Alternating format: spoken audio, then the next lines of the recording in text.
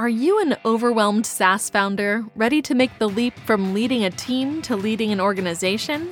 Join us each week as we refill your think tank with actionable tips and strategies from great business minds you know and those you don't know yet. This is SaaS Fuel with your host, 5-time entrepreneur, SaaS founder, and globetrotting adventurer, Jeff Maines. Welcome back to the SaaS Fuel podcast, where we end all of our emails with "This message will self-destruct in 10 seconds. I'm your host, Jeff Maines. I help B2B SaaS founders like you scale up and exit, creating premium valuation, social impact, and enjoying freedom running your business instead of your business running you. Disappearing messages. Remember those from Mission Impossible? I never thought those would actually be real or used widely. Remember a number of years ago, I was doing DevOps for a multi-location system, not because I was good at it. I was just the only one dumb enough to say, yeah, I know something about computers. I could probably do that. This is back in the days of green screens, multiplexers, and modems. There was a feature in the software called interoffice mail. And I don't mean the envelope with a string on it that gets passed around. I set this thing up and we could send each other asynchronous chat messages. And it was extremely primitive. There wasn't even an inbox. But it didn't matter what you were doing. It would just pop up on screen and you dismiss it and it would just disappear. Of course, the real use case wasn't for office or real communication. It was pranks.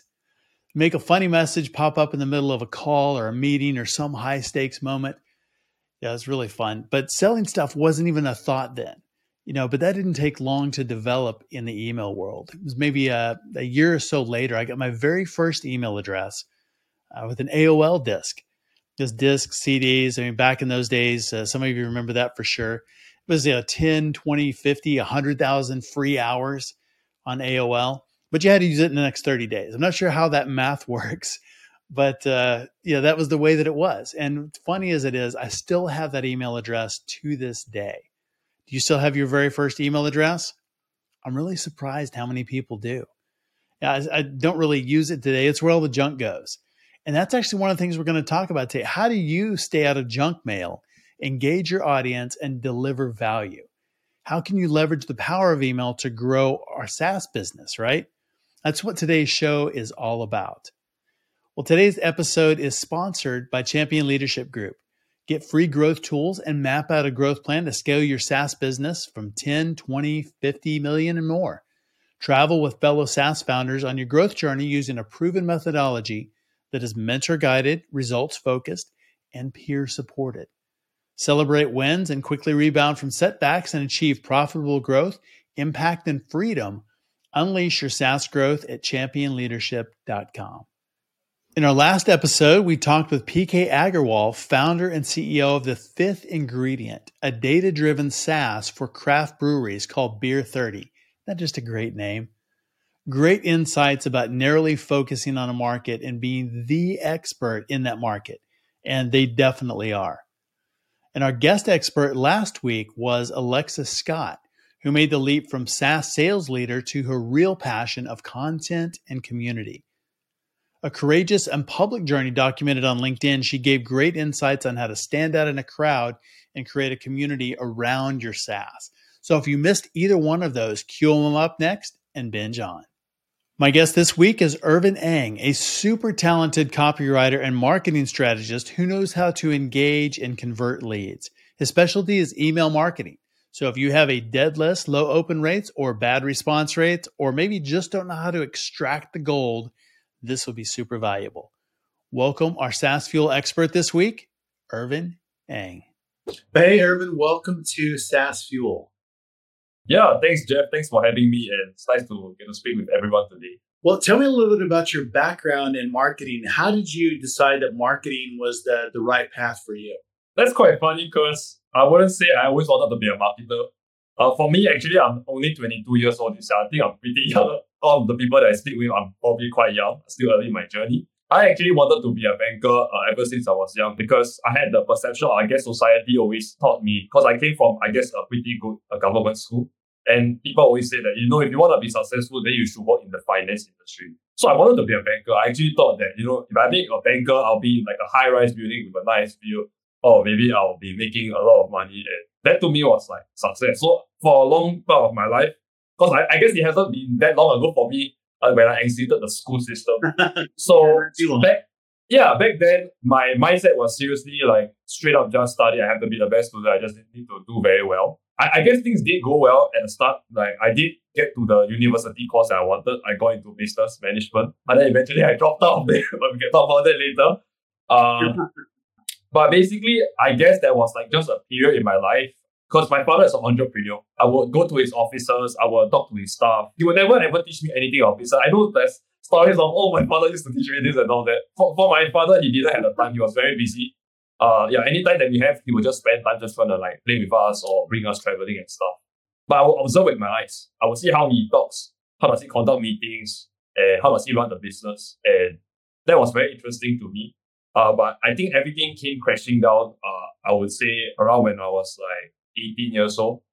And that was when like his business really like slumped because he screwed up real bad and he went bankrupt and stuff.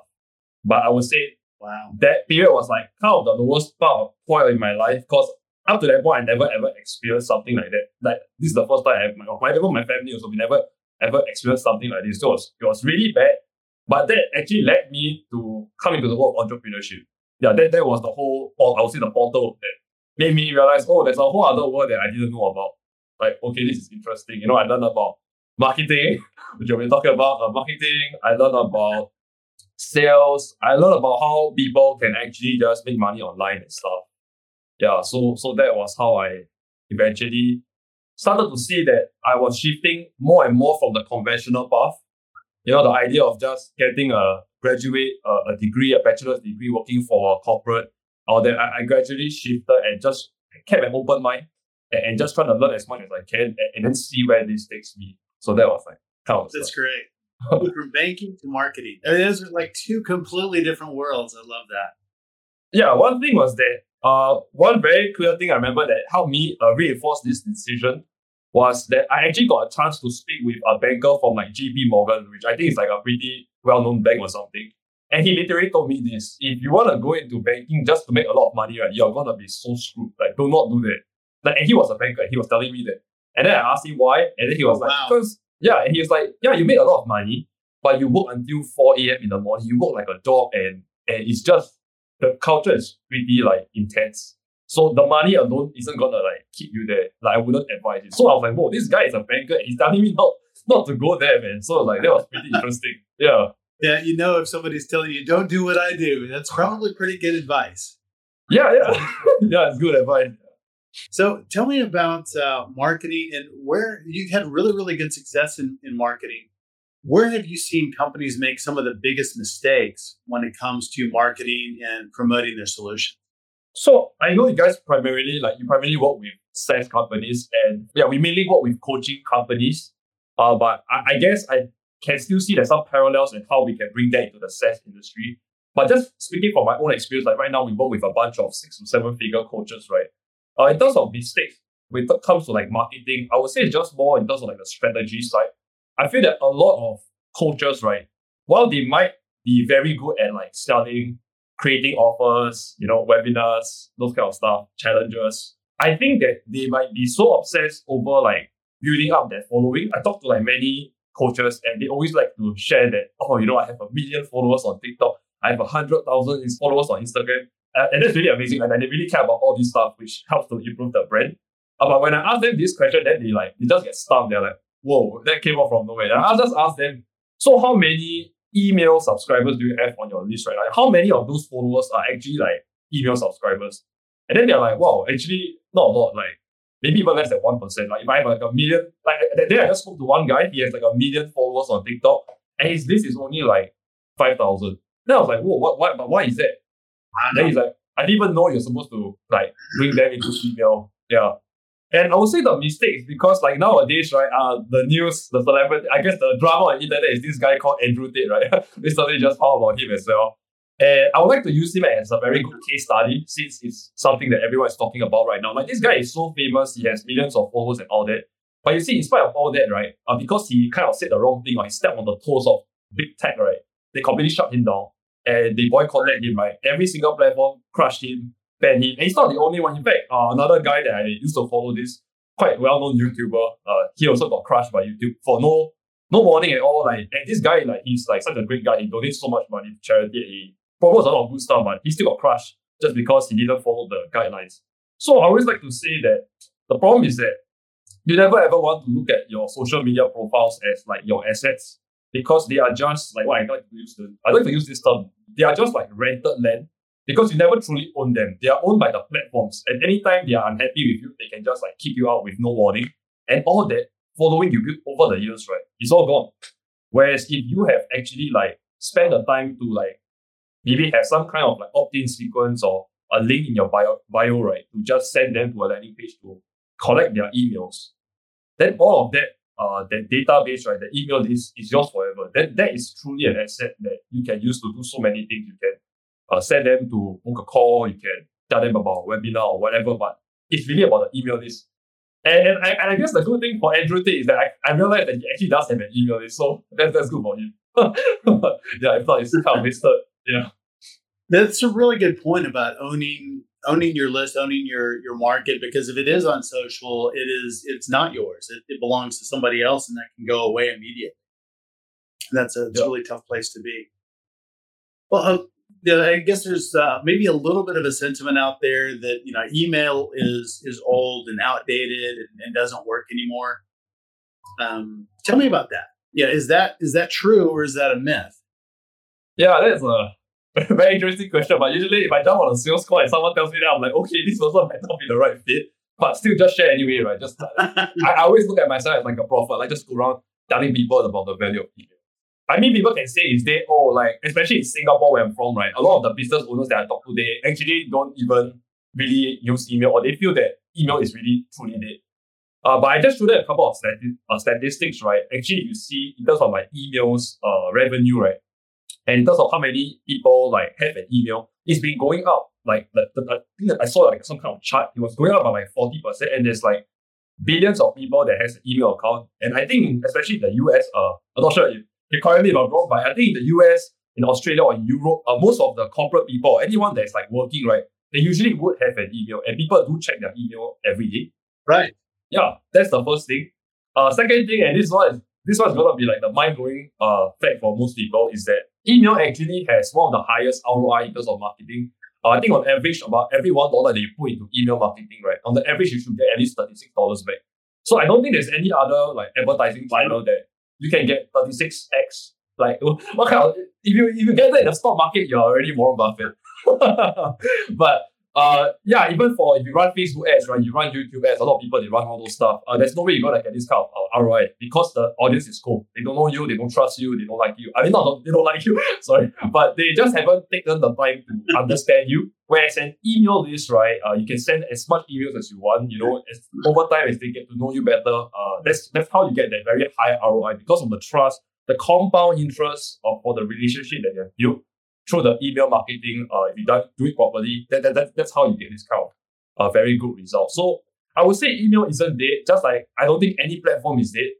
Facebook is still very good. I know a lot of people who actually use Facebook groups as their main acquisition strategy.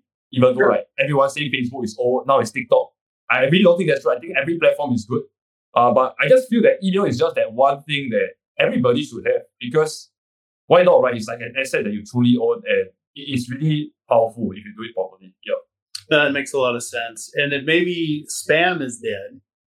Emails that have no value are dead, but emails that do have value, build relationships, just like you said, build that trust up. That is something that still works really, really well. And I think especially in the B2B world, that's absolutely correct. Yeah. So tell me about content marketing. Now, that's something we're all told we need to be on every platform all the time and post every day and have a whole bunch of stuff. And it seems exhausting. But if we do that, does it work? Tell me about content strategy. How important is it? And what should we be doing that is going to be effective, not just time killing? Right. Yeah, so that's one of the main pain points, right? When I talk to a lot of like coaches, they say that it takes us too much time for them to write content. They still got to like manage their sales team. They still got to like take care of their clients and stuff. And I'm guessing that's also for any kind of like SaaS founder. You have to spend time like with your tech team trying to build out the product and stuff. So right. So one way that for us, when we work with a client, right, how do we kind of like streamline the entire process so that it's not only efficient, it's fast, but at the same time, we know exactly what kind of content goes out each day. We create some kind of like content calendar. And basically this calendar, it will show exactly each day, right? Like Monday, Wednesday, Friday. If let's say we send 3 emails per week, each day the client can straight away they can see, okay, what email is going out today and why are we sending this email? So for example, like Monday can be like some kind of story email. It can be a belief shift email. And the purpose of this email is not really to sell. It's just to build trust, just to nurture the audience, shift their beliefs. Because especially like B2B, right, or high ticket, there are certain limiting beliefs that we have to break for them to buy into our stuff. And I guess it's still the same for SaaS. Because it's all about, like sales is all about persuasion, right? You need to shift some beliefs and say, this is why my solution is the best solution. This is why my solution is better than what you're doing right now. Yeah. So things like that. And then after that, maybe Wednesday can be something like a testimonial email. Like recently, this client had an amazing experience using our product or service. Then we insert that in. And then after that, it builds even more trust. And then now that we have built so much trust and stuff, right? Then now we can ask for the pitch. On Friday, we will send like a more direct kind of email where we're asking them to, you know what, if you're ready to move forward, book a call. Or I guess in sense, it's called book a demo session. Something like that. So it's really streamlined. And every week, there should be some kind of theme. So for the coaches, right, usually in their programs, they will have like, I will know that when I ask the client, they say they will have certain pillars. Like some content can be on positioning, how to position yourself better in the market. One can be like, how do you transition from like one-to-one to like one-to-many? How do you charge more? Yeah, so each week, right, we will center it based on a pillar in the program that the coach teaches. And for sales, I'm not sure if they have like the same kind of pillars, but it's just something that you can kind of reference as well. Having some kind of weekly theme, it makes it very like streamlined because it doesn't feel like all the same. Like sometimes people are worried that, I always see sending the same things, right? People are going to get bored. But with this outline, right, it's never going to be the same. And yet at the same time, it's like very, very like fast. You don't have to like think so much. It's there. It's like a template as well. Yeah. No, that's really smart. So you have the same theme or same type of content, but the subject changes. But every week, I like the idea of every week having a theme. So you're thinking about, what is it that we want to communicate this week? And I think that's helpful because you really have that holistic message through the entire week. Yeah, exactly. And a lot of times, right, this is the part that I just, oh my God, I have to say this. Like a lot of some of like the potential clients that I talk to, right, the coaches, they say like 3 times per week. That's way too much, man. I'll never read that many emails. Once per week is the sweet spot. But then I'm like, yeah, okay, you can set out once per week, but people are just gonna forget you. Like today it's like TikTok, the videos are like 5 seconds, the attention span is so short. People are just gonna forget you. So like the more emails you send, the higher the chance that they actually remember what you said during that week. So it's like, yeah, that's why it's like good to have that volume as well. That makes a lot of sense because, even if you send out an email every day, not everybody is going to open every single one. We'd love to think that, right? That I'm going to send it out, I'm going to get 100% open rate. 100% open rate. None of us do that. Like maybe, 10% is probably pretty good. But, it's always being in front of people, always being available, reminding them, why you're out there. It's really like all about the touch points. Like, I guess that's one of the strengths of email as well. Like you can have Instagram, LinkedIn, Facebook, right, all the platforms, right? But there is no channel that I find where you can have so many touch points, right? And there's things like what we call email sequences, where you can just string an entire series of emails. Like it can be 10 emails, 14, even 30 emails. And you know precisely, okay, when are you going to send each one each day? 24 hours, 48 hours. And email is able to provide that that touch point, right? So that no matter where they are in their journey, you are sticking with them. And it's all about the stickiness, right? Because the more you can stick with them, the more they can remember, like, oh yeah, that's the guy that's very good at funnels, or that's the guy that's very good at like webinars or something like that. Then when the time actually does come where that person actually needs your help, it's like, oh crap, now I need to figure out this thing. Then you're the first one that comes to mind because of your emails. That makes a lot of sense. So you mentioned webinars a couple of times. Is that something that is still relevant today? Or has that been, is I guess kind of the same question as email? Has it been overdone? Or how can a SaaS company use webinars to drive value and increase, I guess, their platform, the awareness to their audience? Yeah, that's a great question. I won't say I'm the webinar expert, but just from my own experience, just to share, some of my clients, they run maybe not so much webinars, but they do challenges, which is kind of the same thing, right? It's just a 3-day kind of like webinar style. Sure. Where every day, they'll go up for an hour with their audience live, like a webinar kind of format, and they'll just like share their content. And each day's got to be a different theme, and it's probably a paid event, right? And they have to pay like $47 to attend the challenge. And then towards the end, when they have gotten so much value, then that's when you kind of send them to book a call or learn more about the programs. And I actually noticed this. I would say this is actually the main marketing strategy of ClickFunnels as well. So ClickFunnels is pretty smart. They actually like popularized the Two Comma Club Award, right? And that actually comes during Right. I think it's actually happening right now. My friend just told me he just arrived at the hotel for it. The funnel hacking live or something, right? That's their main event, right? Where people go on stage to shake hands and with Russell Brunson get the awards.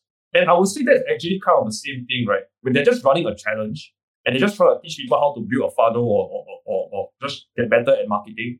But actually the main idea is that to get them to be more sticky, to actually use their software, which works fantastically. Like now, ClickFunnels is like such a big company, and I would say that's actually one of the main strategies. So whether it be webinar or challenges, it's just really about creating some kind of experience where you actually get to nurture a mass amount of like a very big scale of like your target market, teaching them about what exactly does your software, what can it do for me, how does it solve my problem, and it's like super like condensed. 3 days, they just stick with you, they ask you all the questions, and you just over deliver. They love you so much.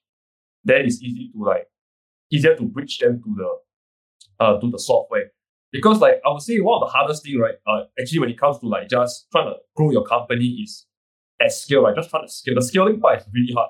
And I think that the webinar does a really good job because like, in the past, before all this stuff, like, like people like Tony Robbins, he will have to like go on a seminar stage. He had to rent a hotel room. He had to rent the event management stuff. So much money, right? Just to get like 100 people in. But now with the webinar software, right, you can get like, 500 people just like that with no cost, zero cost, and you just do your thing. Yeah, so that's something that I think is pretty good. That makes a lot of sense. Is getting prospects together, giving them value, and it's not really a pitch about your software, but it's about the benefits. It's about accomplishing something, getting them a benefit, something that they want, and it just happens to be that the software is one of the ways to get that benefit. And so, I really like that of being able to tie that together. So you're really adding value. So it's kind of it's not a direct sell, but it's something of here's what you want, here's how you get it. And oh, by the way, you can use our software to make that happen and get that result. So you're really teaching them how to get those results that they really want. So I think it's a really smart way to do that. When we think about funnels, one of the things that we hear a lot about is like top of funnel, middle of funnel, bottom of funnel. Yeah, tell me about that. How does that work in marketing? And just for the audience, explain that a little bit. What would be like top of funnel content?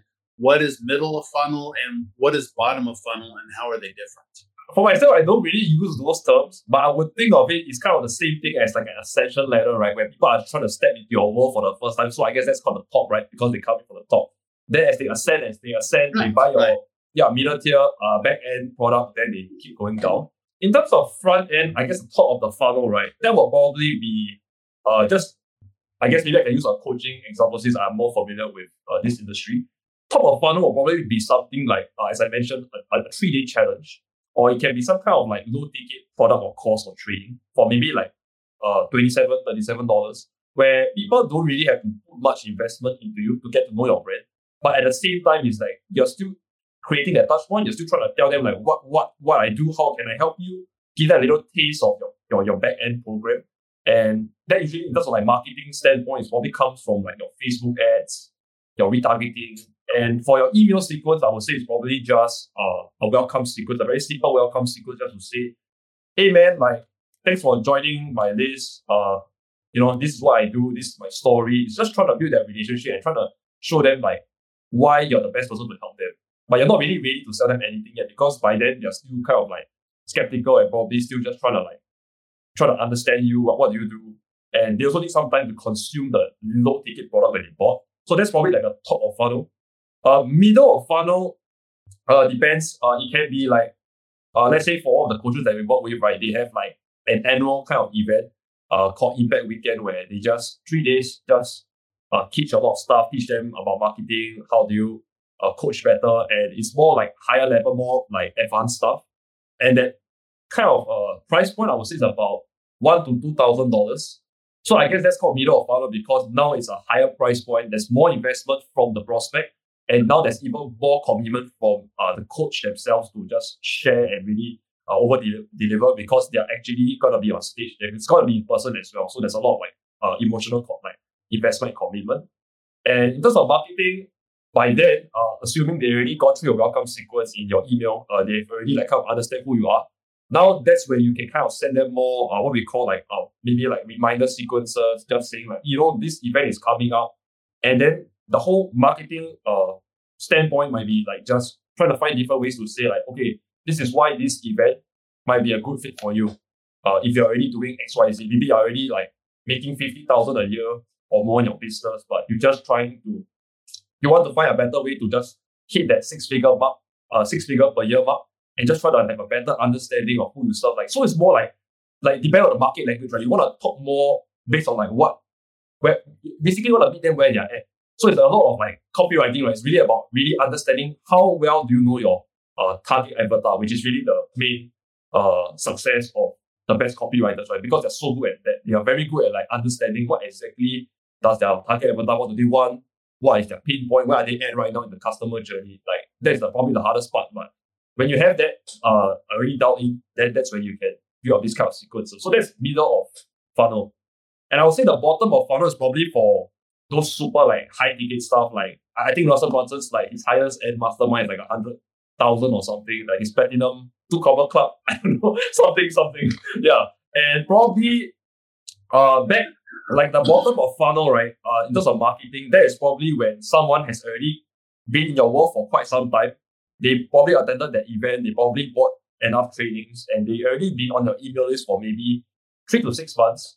So I would say the bottom of funnel, right, is just having what we call an ascension sequence. So that's when actually somebody just gone through like a journey with you, like let's say the 3-day paid event, right? Then now they're super hot, right? Because they've already experienced the benefit, they have already seen how good you are. And then that's when we actually create an ascension sequence that basically says, okay, now that you have already completed this, right? That's awesome. And now you're already like at this part of the journey. But now you might be wondering, okay, where do you go from here? Or how do I get to maybe from 6 figures, how can I get to 7 figures? And that's why we create this kind of like ascension sequences, just to show them, okay, to go to 7 figures, you need this. You need a very strong team. You need to know how to build systems that helps you to scale. You need to know how to run like profitable marketing campaigns. It's no longer just organic. You need to know how to like run with YouTube ads and all that. And that's what we're going to teach you actually in this program, which is the highest package or whatever. And then that's how you ascend them. So it's very like, you can, like, I always like to call it a waterfall, because you're really like, you're trying to like bring them up, like go along with you. At any point of time, right? Each of the customers, like some might be here, some might be in the middle, some might be at the top. But you always want to have like targeted email sequences or like targeted messaging, right? That speaks to them where they're at right now. Because everybody's gonna be in a different region. There's no way like your email list, right? Like let's say you have 10,000 people, right? There's no way everybody's gonna be at the top. Like probably only 1% is gonna be at the top. But 99% is still at the bottom. I mean at the top or at the middle. Very good. We're going to take a quick break, and when we come back, we're going to ask Ervin about how to make offers irresistible, why some offers work and others don't, right after this. Champion Leadership Group helps B2B SaaS entrepreneurs successfully cross Death Valley. 1 in 40,000 companies grows to $10 million in revenue. The rest stay small or die along the trail. Champion Leadership Group is on a mission to solve that and to help SaaS founders grow to $10 million and well beyond through a unique, proven process that is mentor-guided, results-focused, and peer-supported so that SaaS founders, entrepreneurs, and CEOs achieve sustained, profitable growth, positively impact their community, and enjoy the freedom they became an entrepreneur for in the first place. Accelerate revenue and get free SaaS growth tools at championshipleadership.com. Welcome back to SaaS Fuel. My guest today, Ervin Eng, founder of Convert from Email. And Ervin, tell me a little bit about offers. That's something that is a hot topic. Why do some offers work and why do some not? Right. So this one I have to give a big shout. Yeah, I have to give a big shout out to this guy. I guess a lot of people will know this person if you're in this industry, is Alex Hormozy, right? Actually, I read his book, $100 million offers. I would say that actually gave me a lot of clarity on what's a good offer, what's a bad offer. Yeah. I love. I'm not sure if you read the book, but that book is really gave me a lot of clarity, and I do agree with a lot of things that he mentioned. When it comes to offers, right? It's really about what he says, the value equation, right? You really want to first identify, what exactly does my target audience wants? So let's say for ClickFunnels, right? The problem that they were trying to solve is that a lot of the business owners, the clients of ClickFunnels, right? They will usually use a website, right? That's a traditional kind of website. And people will jump all over the place, they'll find them on SEO, they'll find them on Instagram. But then after that, they'll just land on the website and it's super complicated in terms of customer journey. They don't even know where to click to make a purchase, even if they wanted to. So ClickFunnels solved that problem by literally creating a system where they just funnel everyone through it. You cannot go anywhere else. You only can click on this page and buy or opt in or whatever. And if not, you have to leave the page. So that was the thing that the customer wanted. And the second factor in terms of what makes a good offer, right? At the top of the equation is basically, how likely do I think you can solve my problem? And one way you can actually help to increase that is just by featuring a lot of amazing case studies that you have. So let's say if you are, a great sense that I like to use Slack, right? Slack is a very well-known company. And you will see on Slack's website, right, they have a lot of great case studies, and especially if they are serving the MNCs and the Fortune 500 companies, right, they actually have a lot of Fortune 500 companies that feature testimonials. There are people from, I think, Stripe or there are a lot of big organizations. I'm not sure, maybe Coca-Cola or something like that, or Shopify. And they just talk about how Slack really helped them improve their systems, their teams' communication. So having things like that, right, it definitely makes it more likely, obviously, if I have seen that you have done this for 10 other people like me, then you're obviously gonna, I'm gonna believe that you have a much higher chance of helping me achieve that outcome compared to someone that maybe only has one case study or even no case studies and he's still saying the same thing as you, but I'm just gonna believe you more, right? It's just I like to use the analogy of a surgeon, right? If let's say you need heart surgery because I don't know, something bad happened, but let's say something bad happened, you're gonna die, right? You need heart surgery. Are you going to go to a surgeon that is just fresh out of medical school and he has never performed surgery before? Or are you gonna find someone that has already done it 100? Yeah, are you gonna find someone that has already done this 1,000 times and he's probably been in this game for 25 years? And even if he charges you 2 times the price, you probably still pay for it, because what's the risk? You're not gonna, it's not worth the risk. You're basically gonna die, man, if this doesn't work out. Yeah, so that's really how I look at it in terms of offers. Right. Yeah, so that's more of the top part. But I think what's more important, as he mentions in the book, is the bottom part, which I also find applicable in my industry. Is basically, how much effort does it take for my customer to actually use my product? How much effort does he or she actually have to put in? So let's say for SaaS, right? Let's say for Slack, right? Or let's say for something like maybe Netflix. Netflix, actually, there is no effort needed. You download the app, right? And the funny part is I used to always tell people, I will never use this Netflix thing. It's so stupid. Why would anyone pay for this? I literally can watch pirated movies for free on the internet. I can watch YouTube. That's enough. Why would I pay for it? And I am their customer for more than almost 6 months really. Because it's great. Yeah. And Netflix, I would say maybe they're not so much of a SaaS, but they are still that kind of pricing model, right? They're still that subscription kind of thing.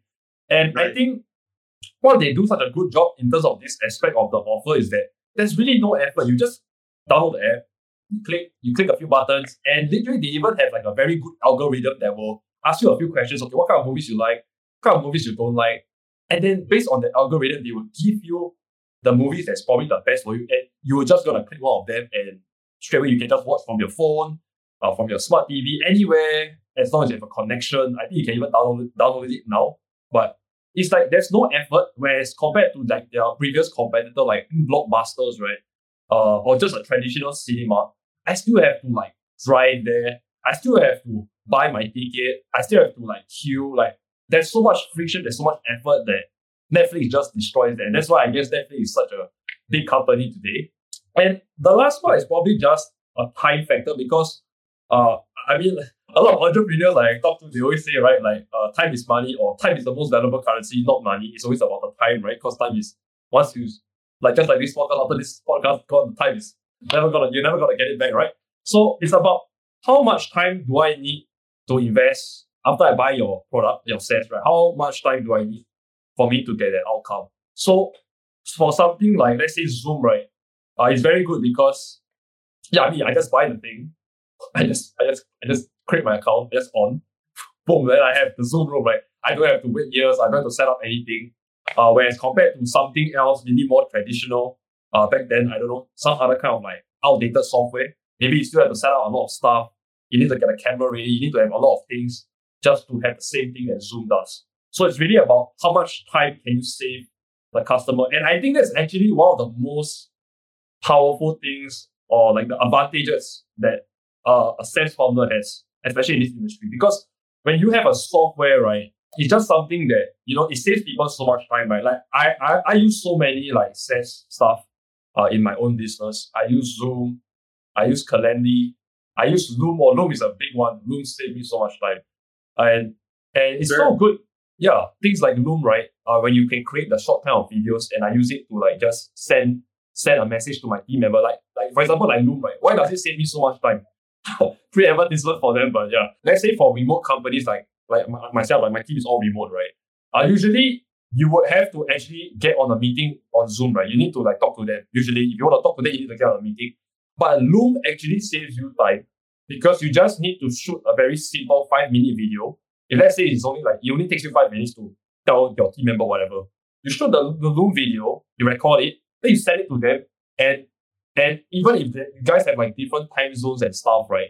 The person can actually watch it while you're asleep, and there is no conflict. You don't need to, like, you guys have to force each other to meet. Like, oh, I have to meet you, even though I'm so busy. Like, Loom solves that problem. It saves you time, and that is why, like, I think that's something that every like SaaS founder should like always like take advantage of, or like just think about it when you're creating the offer. Like, how can I save more time for my customer than my competitors? I think that's just something that, just like to share. Yeah, that makes a lot of sense. Just reducing that friction and being easy to work with. And then I've experienced that myself. I've not worked with some vendors simply because it was too hard. Yeah. And so I would pick another one. And, was it better? I don't know. It solved the problem. It kind of did the same thing. But I picked it because it was easier. And, cost didn't matter, but, features didn't matter. It just kind of looked at them as it's kind of the same. But the big difference was, how quickly can I get this up and going and get my problem solved? And if I can do that in half the time, then all those other things are really kind of secondary. Yeah, exactly. Yeah. So tell me a little bit about mentors. How have mentors played a role in your success? Mentors have like just played such a important role. In fact, I would say like if without meeting the right mentors or coach, right, I think I wouldn't be where I am today. I wouldn't even be on this path. I'd probably still be maybe in university, just still stuck in a conventional mindset, right? Past 2 years, in fact, I had multiple mentors. The first one is actually like a local Singaporean who actually is really good at like Facebook marketing. He teaches people how to do Facebook marketing. He teaches people how to do sales, and he's actually the person that taught me like basic human psychology and how do you even handle people on the phone. Because I remember when I first started, right, with no mentors, like I'll just bang my head on the wall. I will physically go to a coffee shop to talk to the prospect, right, only to get rejected, saying like, oh, you're too salesy, or like, what are you doing? You don't know what you're doing. Like, you might just like talk down on you, right? Especially when, like, they say I'm so young back then.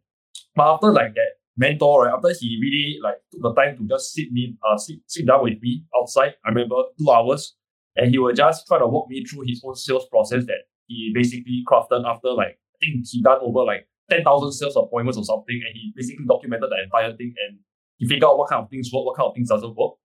And then he just walked me through, right, those 2 to 3 hours, and he just role play with me. He just tell me, say, okay, pretend I'm the prospect, how will you talk to me? And then he'll correct me like every step of the way, and then just try to refine my sales process. And because of him, I would say it's one of the main reasons why I think maybe compared to some of my peers, right, I actually find it easier sometimes to just talk to people on a sales call. No, and also it's not because I have better sales tactics, right, but it's because of the things that mentor taught me early on. The foundation taught me how to like just how do you interact like with another human being in a way that just trying to be helpful to them, and from there, if there's a good fit, then you close the sale, right? So that is one of the definitely valuable things that I really appreciated. And I would say the second mentor I guess is probably the current coach that I work with. Definitely he helped me a lot because without his methodology, right, in terms of like copywriting, writing great emails, I don't think my emails would have gotten this good in this kind of like short time period. So previously I would think my emails wouldn't, it will be all over the place, right? My messaging is everywhere. It just didn't convert, it just didn't punch that well. And when my clients look at it, they're like, this is also like, not to say better than time. They're like, oh, I thought I hired you. I thought you're going to be really, really good, but this doesn't like impress me. And I just didn't know why, right? I had so many courses, I read so many books. But the thing is that all these things only take you so far. You need someone that's actually been there, done that, give you personalized feedback, actually like mentor you, coach you one-to-one, right, on a very long period of time. And that's how you become like very good. And because of that, like now it's like, not to say I'm super, super amazing, but definitely there's been so much improvement. Like we meet our clients like 100K in the past 100 days, and we're able to like just book way more calls. People even like say like, you really like exactly like me. You capture my voice that most people can't capture. Things like that, right? And definitely the mentor played a huge part. Great. And even one more guy, I would say, I have to give a shout out as well. So this guy is a very interesting one. It's actually just an acquaintance that I just met during this like business gathering that my father brought me to quite a while back. And this guy is like a 70-year-old dentist. He's like a very old guy, right? Very, very old guy. He talks very slow and all that. But for some reason, we just chatted, and he basically just shared with me a lot of like his own life stories, like his travels and all that. And I would say for him, he really gave me a good perspective of like how to live my life, because he went more than just business. He taught me how to think. He taught me like, he's like, how many hours do you have in a day today? Like this kind of he'll ask this kind of very weird questions, right? Then in my head, it's like, what you trying to say? 24 hours. Then he's like, no, 8 hours, you're going to spend sleeping. 1/3 of your life is gone already. You're going to spend sleeping. Another 8 hours is just, like if you're 9 to 5, right, you're going to spend working your day job. So that means how many hours do you have left? You only have like the remaining 8 hours is all you have left to build your empire, to build your dream, to build your whatever business. So he will say this kind of very random stuff, very, very deep stuff at the same time. Then I was like, okay, like take it back. And then he'll start saying things like, like he'll even like ask me things like, do you know what is the first principle in the book Think and Grow Rich, right? That's one of the most famous books. That was like one of my favorite books that I like to read by Napoleon Hill, right? How to Think and Grow Rich. Yeah. He'll literally ask me, during the dinner table, name me the first principle in the book. Then I'm like, how does this guy even know that? I just randomly say some principle, right? Like, oh, the principle is perseverance. Then it's like wrong. Like the first principle is this. Then I went to Google, right? Then he's like, oh my god, this guy is correct. He's correct. He's 70 years old and he's like, his mind is so sharp, his mind is so sharp. So I was like, pretty stunned, yeah. But that guy really, he helped me to like think differently as well in terms of like not just business but in life, right? Help me to like think in a different way, and I really, really appreciated that as well. Yeah. I love that. And I think you're exactly right. One of the greatest benefits to mentors. I mean, there are definitely shortcuts and things like that, but helping us see the world differently. That is so, so valuable. And just taking that and just shifting our mind a little bit so that we think about things differently. We see the world a little bit differently. So, Ervin, where can people find out more about you and convert by email online? Actually, you can just reach out to me on Facebook, Ervin Ang, right? Or it's just facebook.com/convert from email. You can reach out to me on my Facebook profile. Then we can have a chat if you're interested to just connect. I always post a lot of content every week on what we do, how do we get this kind of results for our clients through email marketing. And then there's also a link on my profile where you can opt into my newsletter. That's where I share more in-depth stuff, right, for people that are pretty hardcore. Another thing is you can just send me email personally as well, to a company email, just to chat, which is convertfromemail@gmail.com. Barry, really appreciate our conversation today. Thank you for being on SaaS Fuel. Thank you as well. Yeah, glad to share. Thanks again to Ervin for coming on the show and sharing your insights and resources. You can learn more about Ervin and get more insights on his Facebook page, Convert with Email. As always, all links, highlights, resources, and full show notes are available at saasfuel.com. Well, please subscribe or follow us at saasfuel.com. Everyone who subscribes this week will send out 88% less spam and 77% more value. I always appreciate the thought out emails and offers. How about you? Join us next week for our conversation with Hugo Sanchez, founder and CEO of rThreat, a cybersecurity company that is revolutionizing the way SaaS founders think about and protect applications. rThreat is designed to protect us from threats known and unknown. It's a fascinating episode and a great founder journey as well. And our guest expert next week is Jeremy Miner, founder of 7th Level, the fastest growing sales training company in the US. He'll help us skyrocket SaaS sales by combining behavioral science with proven sales frameworks. Sales is something that a lot of founders ask about, so he's going to come on and really rock it for us. It is a process that is super effective and feels really good for both buyer and seller. So really excited about that. Be sure to check it out next week. Hugo on Tuesday, Jeremy on Thursday, and until then, enjoy the journey. Thanks for listening to SaaS Fuel. Full show notes for each episode, which includes a summary, key takeaways, quotes, and any resources mentioned, are available at saasfuel.com. Be sure to follow and subscribe wherever you listen to podcasts. And if you're enjoying the content and getting value from these episodes, please leave us a rating and review at ratethispodcast.com/saasfuel. We'll be sure to read these out on future episodes.